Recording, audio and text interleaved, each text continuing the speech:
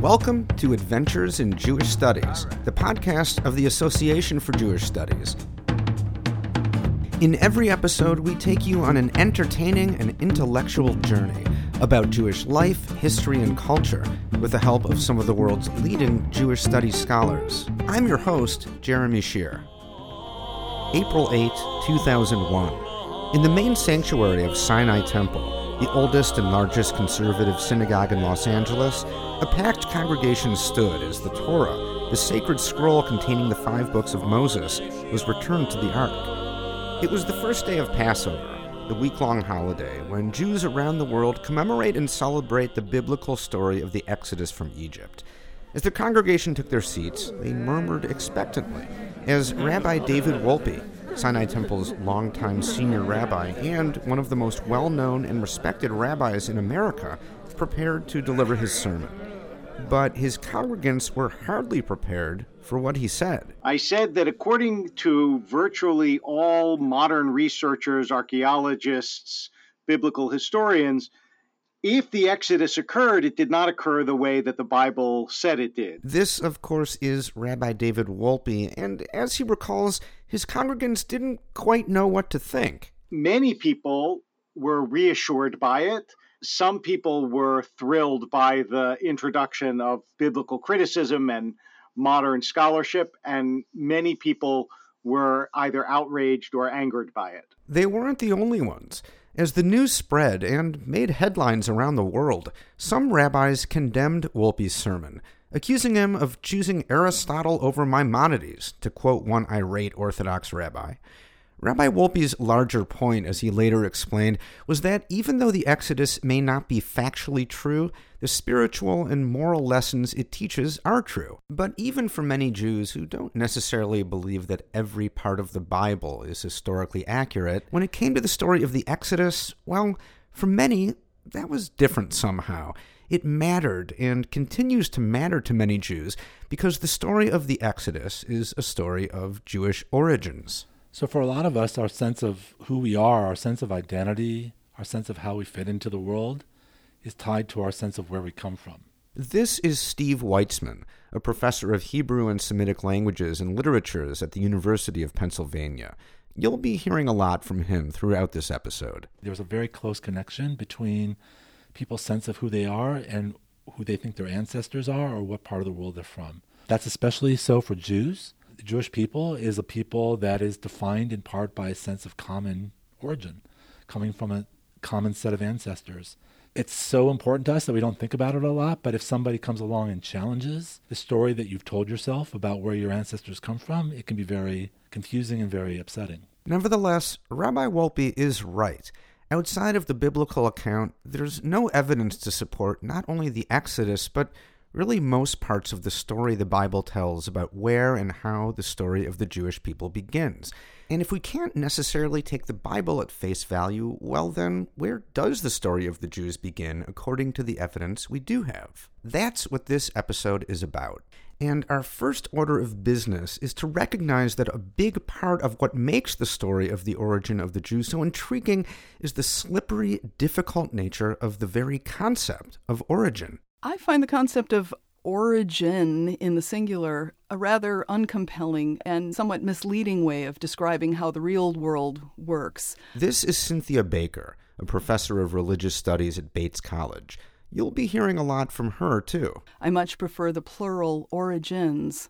If I were only to wonder about the source or the origin of any natural or cultural phenomenon, then it seems to me I've already misunderstood how things work, and I've sort of put up limits or blinders on my ability to even see that pretty much everything arises from confluences of many sources or many, what we would call many origins. To complicate things even further, it's not really clear what the term origin or origins even means. For some people, an origin is just a point in time or a place in the world. It's a starting place in the world. And for them to understand the origin of the Jews is just to figure out when it all begins or what part of the world the Jews have their origin in. But for other people, an origin is a process like evolution or development. And it's not a point in time. It's something that unfolds over a long period of time.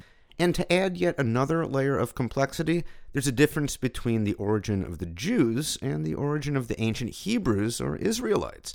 As we'll see, they're not the same. So the point is, it can be kind of hard and frustrating and confusing to even know where to begin searching for the beginning.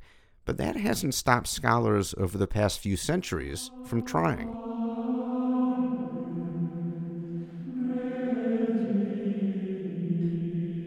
For centuries, theologians had read the Hebrew Bible as the literal word of God, handed down to Moses on Mount Sinai. The story it told of Abraham and Isaac and Jacob and the 12 tribes of Israel and the Exodus from Egypt was a divine history of God's chosen people. But by the 17th century, some scholars, most famously the philosopher Baruch Spinoza, were beginning to look at the Bible in a new, more skeptical light and to question how and by whom the Bible had been written. By the 18th century, this radical approach to biblical criticism had taken root among scholars inspired by the Enlightenment and its emphasis on reason and critical thinking. Increasingly, scholars no longer assumed that Moses received the Bible from the hand of God.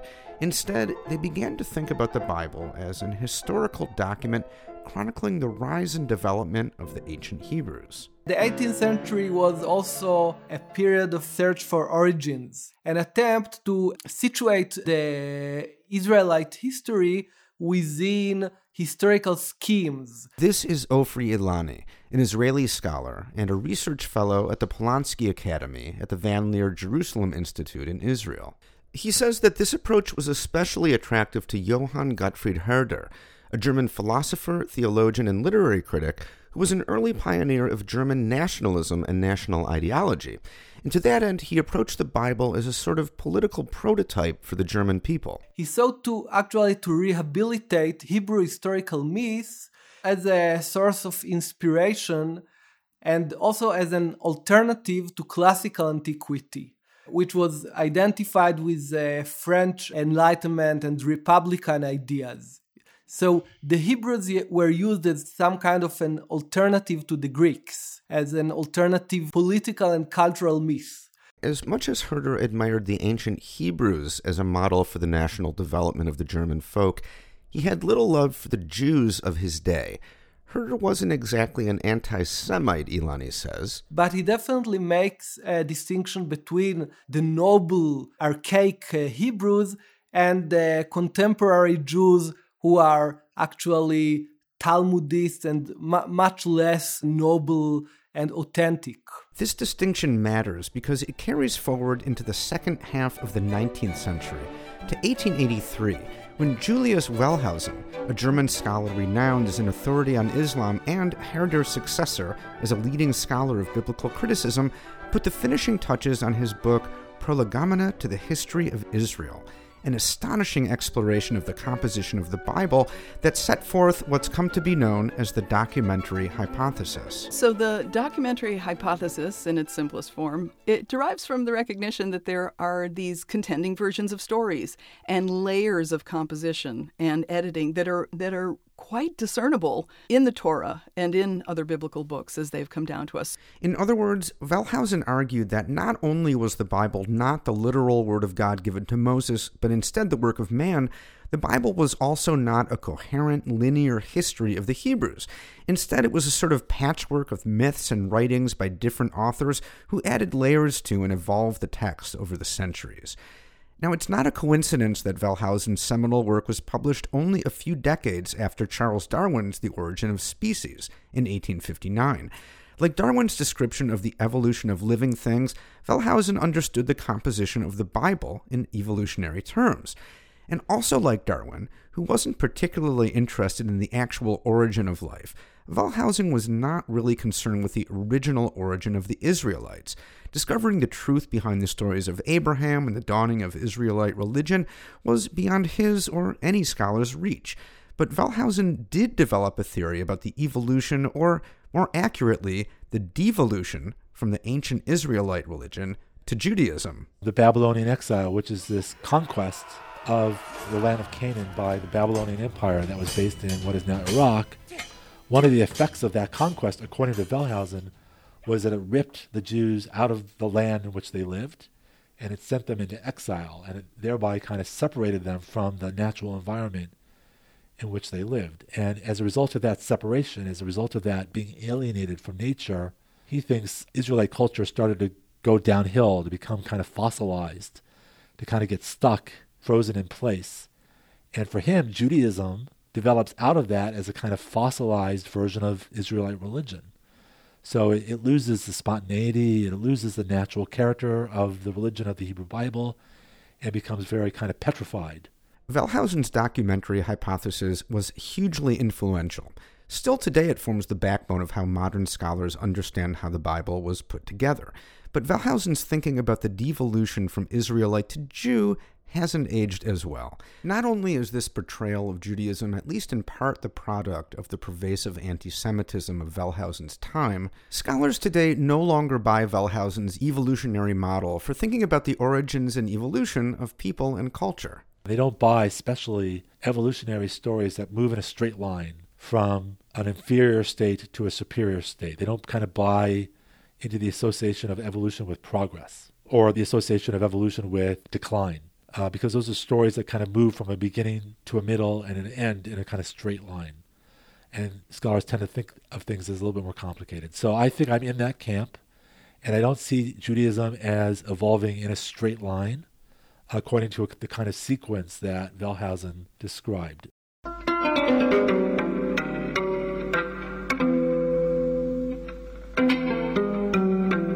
The story of Julius Wellhausen and the documentary Hypothesis shows us that if we're going to get closer to the place where the story of the ancient Israelites begins, we're going to have to look beyond the Bible.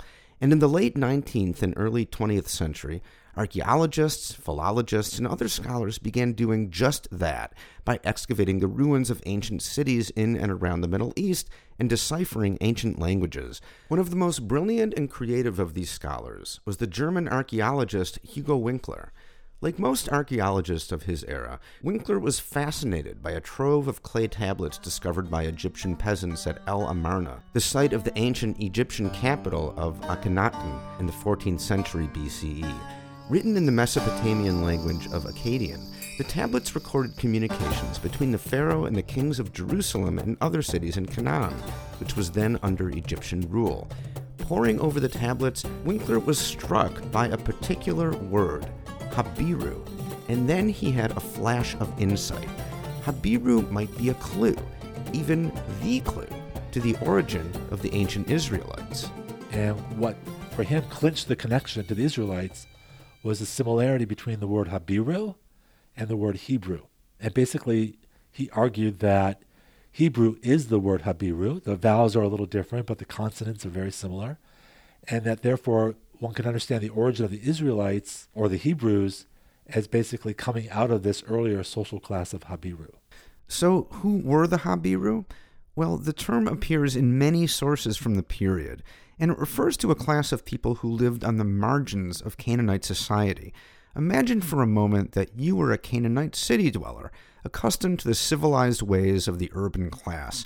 From your perspective, the Habiru might have been people to fear. People who were outside of the control of the authorities, who were perhaps a little desperate. That's the social class, according to this theory, from which perhaps the Hebrews originated. And if you think about how the Bible describes Abraham, for example, in the book of Genesis, he's not a person who lives in cities. He's kind of a nomad. He lives in the countryside. He lives in tents. He moves from one place to the other. So his lifestyle is very similar to these Habiru who kind of lived outside of the urban centers of Canaan. And that too has fed this theory that maybe the earliest Hebrews or the earliest Israelites originated out of the kind of underclass of ancient Canaanite society. So did the ancient Hebrews begin as Habiru? Well, in many ways, the evidence is compelling. As scholars like Winkler began to realize, ancient Hebrew is a Canaanite dialect, and Israelite rituals and literary tropes in the Bible are similar to Canaanite rituals and writings, and so are Israelite pottery and the kinds of houses they lived in.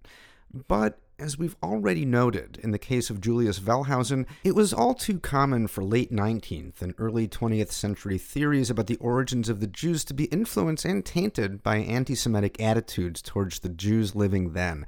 The Habiru theory is no exception because it seemed to confirm a stereotype about Jews. Which was the idea that the Jews, first of all, they don't settle down in one place.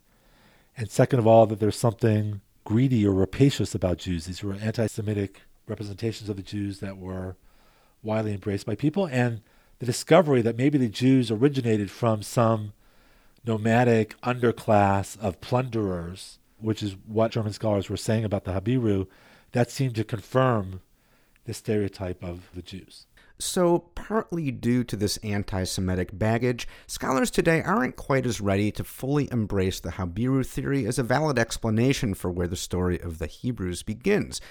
And they're not quite as willing to construct an entire history of who the Habiru were in Canaan based on this one connection between Habiru and Hebrew. But the connection is still fascinating and compelling, and the idea that the Hebrews emerged out of Canaanite society is further supported by evidence that we'll look at in the next part of our story.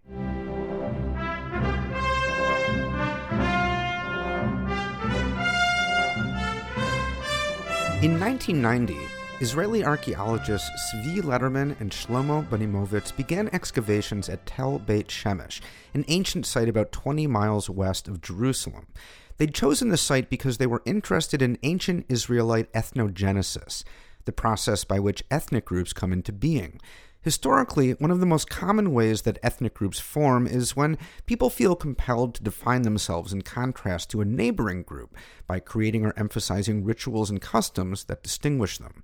Beit Shemesh was intriguing because of its location in what in biblical times had been the borderland between the Canaanites and the Philistines. Excavating a site where the native Canaanites likely came into contact with Philistines, Lederman and Bonimovitz reasoned, might turn up evidence of ancient Israelite ethnogenesis. And so they began to dig. And after more than a decade of careful excavation, what they found, or more accurately, what they didn't find at Beit Shemesh, was tantalizing. Just a few miles away, at sites where Philistines had once lived, archaeologists had uncovered animal remains left over from long-ago Philistine meals. And we can see from those animal remains that they loved to eat pork. That was one of their favorite dishes. And this is, something they probably took with them from the Greek world, to eat pork. So they brought pigs with them, and that was at the center of their diet. But at Beit Shemesh, which again is only 2 or 3 miles away, there were no pig bones. None. So whoever lived there apparently never ate pork. And so a theory began to take shape. When the Philistines arrived in Canaan by sea and settled on the coastal plain, the native Canaanites kept a curious but wary eye on their new neighbors. Over time, trade relations developed and the two people began to mix, except that some Canaanites resisted this intermingling and sought to create sharp boundaries between their customs and those of the Philistines. And so they deliberately avoided the eating of pork and maybe even established prohibitions against it. So this certainly talks to us about a dietary distinction, different communities of people eating different ways. This is Beth Nakai, an archaeologist at the University of Arizona. Everybody had the capacity to raise pigs. It wasn't a matter of livestock herding issues. It was a matter of choice, what people ate. And so the fact that the Bible, later biblical texts, priestly Levitical texts, prohibit the consumption of pigs for the people of Israel, and the fact that no pig bones are found there, and so many are found in Philistine sites, has led many scholars to see that as one way that Israel became Israel by creating a dietary difference between itself and its Philistine neighbors. But isn't it possible that it simply didn't occur to the Canaanites to eat pork, or that they had some other reason for it? Maybe it's just a coincidence, but Nakai says that's not likely. Most of these people were living hand to mouth. These villages were not wealthy. Those hills were hard to get under control agriculturally, the fields between them, the valleys between them as well. And so if people are giving up something that they could be eating, it certainly seems like a definitive choice and not a random coincidence. So is this yet more evidence that instead of invading and conquering the land of Canaan, as the Bible tells the story, the Israelites emerged from within Canaanite culture? It's certainly intriguing, but not definitive. If not eating pork was a way for the Canaanites to distinguish themselves from the Philistines, does this also explain how the early Israelites became a distinct ethnic group? Not necessarily. And also, if Israelites developed within the land of Canaan, then why did the story of the Exodus, of being fugitive slaves in Egypt, become so important to the Israelites' understanding of where they come from? We still don't have a great answer to that question.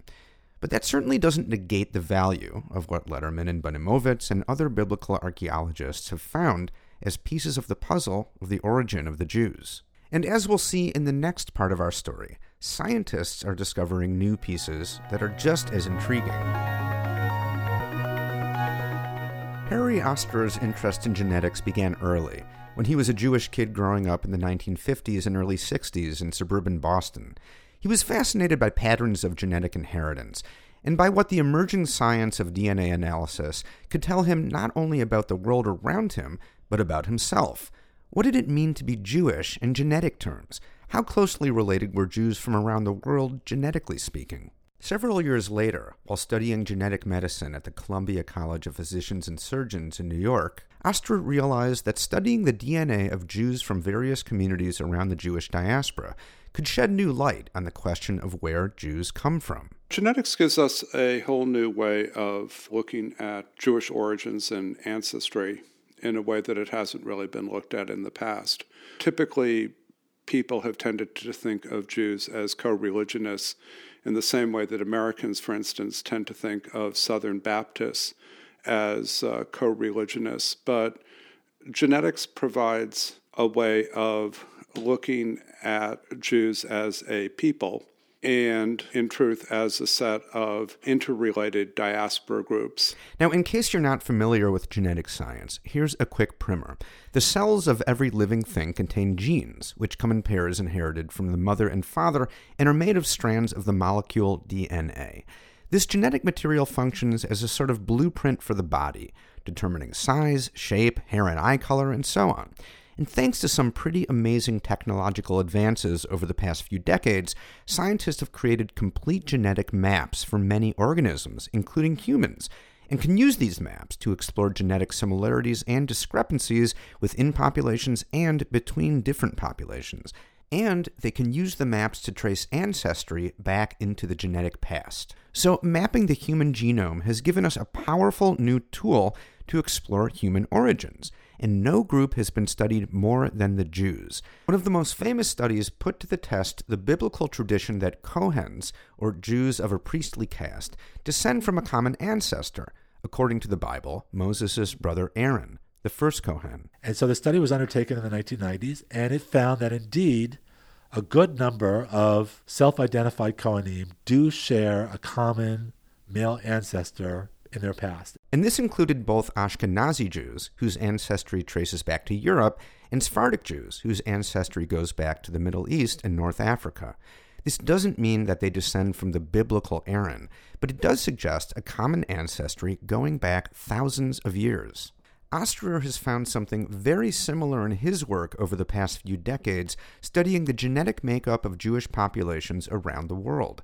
In 2007, he started the Jewish HapMap project to study the origins and migrations of the Jewish people. And we set up a targeted collection program for doing studies on 17 different Jewish diaspora groups that ranged from Ashkenazi Jews to Sephardic Jews, North African Jews, Middle Eastern Jews, Indian Jews, Ethiopian Jews, and so forth. The HapMap project has revealed many fascinating insights. For one thing, each Jewish diaspora group has its own distinct genetic markers and degree of relatedness among its members.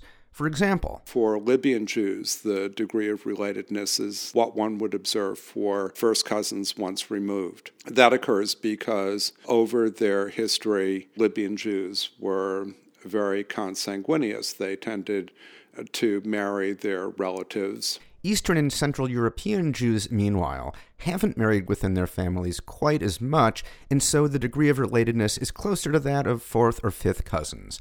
The larger point is that Jewish populations around the world have enough common genetic material within their groups to distinguish them from European, Middle Eastern, and North African national populations.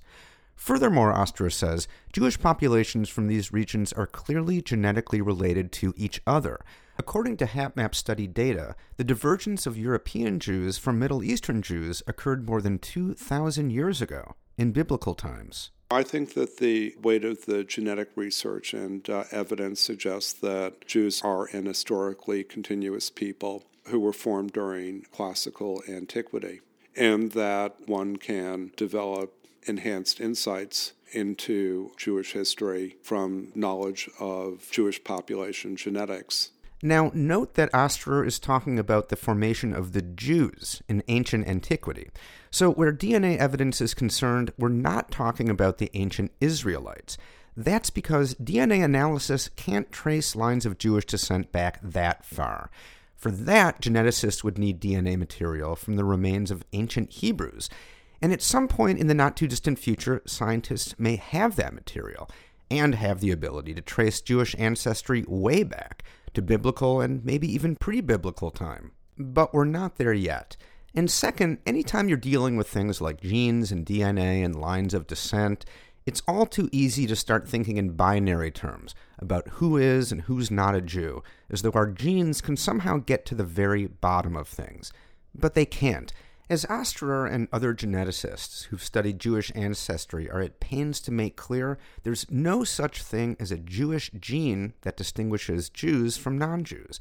In fact, as Cynthia Baker notes, the genetic evidence clearly shows that wherever Jews have lived, they've intermarried with local populations, establishing new genetic threads in the Jewish tapestry. For example, among Ashkenazi Jews, at least 50% or more of Y chromosomal haplogroups, that means paternal ancestral lines, and a whopping 81% of mitochondrial DNA, meaning maternal ancestral lines of Ashkenazi Jews, demonstrate what geneticists have called, quote, deep European ancestry, right? There's some smaller percentage of Middle Eastern ancestry, but 81% of maternal ancestral lines of Ashkenazim have deep European ancestry. The same goes for Jews from North Africa and the Mediterranean. While each group has genetic roots in the Middle East, they also have deep and significant roots in the places where they came to settle. The genetic evidence, especially, Baker says, makes possible new and richer ways of thinking about Jewish origins. And the fact that these Jewish matrilines appear to have deep roots, such deep roots in so many places, suggests that if we're just looking for the evidence that lets us fill in this patrilineal begats, right? Abraham begat Isaac, begot Jacob, begot, right, the 12 tribes, in which the mothers rarely figure at all, or certainly after those patriarchal stories, we virtually never hear about the mothers. One of the exciting things about genetic research is that it helps us to realize that for many of our Jewish ancestors, Europe and most of the Mediterranean and North Africa and elsewhere were not places of diaspora from some singular homeland, but were actually also deep ancestral homelands, so that we're invited to rethink and enrich our narratives of Jewish origins, plural. If by the end of this episode you were hoping to get a definitive answer to the question of where the story of the Jews begins, I hope you're not disappointed.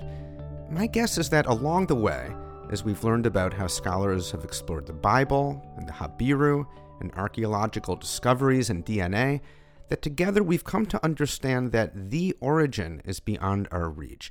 That in fact, there's most likely no one moment or period or place to which the many and varied people who today call themselves Jews can trace their beginning. But that doesn't mean that the search for origins has been in vain, because as long as we're willing to embrace Jewish origins in all their diversity and mystery, Cynthia Baker says, the search is well worth it. With all our particularity and differences, with all our specificities and sense of this is what makes Jews Jews, with all of that, if we can actually embrace and honor the variety and the diversity of origins from which Jews actually come, then yes, the search for origins is absolutely worthwhile. That's it for this episode. Warren Hoffman is executive producer of Adventures in Jewish Studies. The Association for Jewish Studies is the world's largest Jewish studies membership organization, featuring an annual conference, publications, fellowships, and much more for our members, as well as public programming. Visit associationforjewishstudies.org for more information about what we do, to learn about joining if you're a Jewish Studies scholar, or to find out how to bring a Jewish Studies scholar to your community. Until next time, I'm Jeremy Shear. Thanks for listening.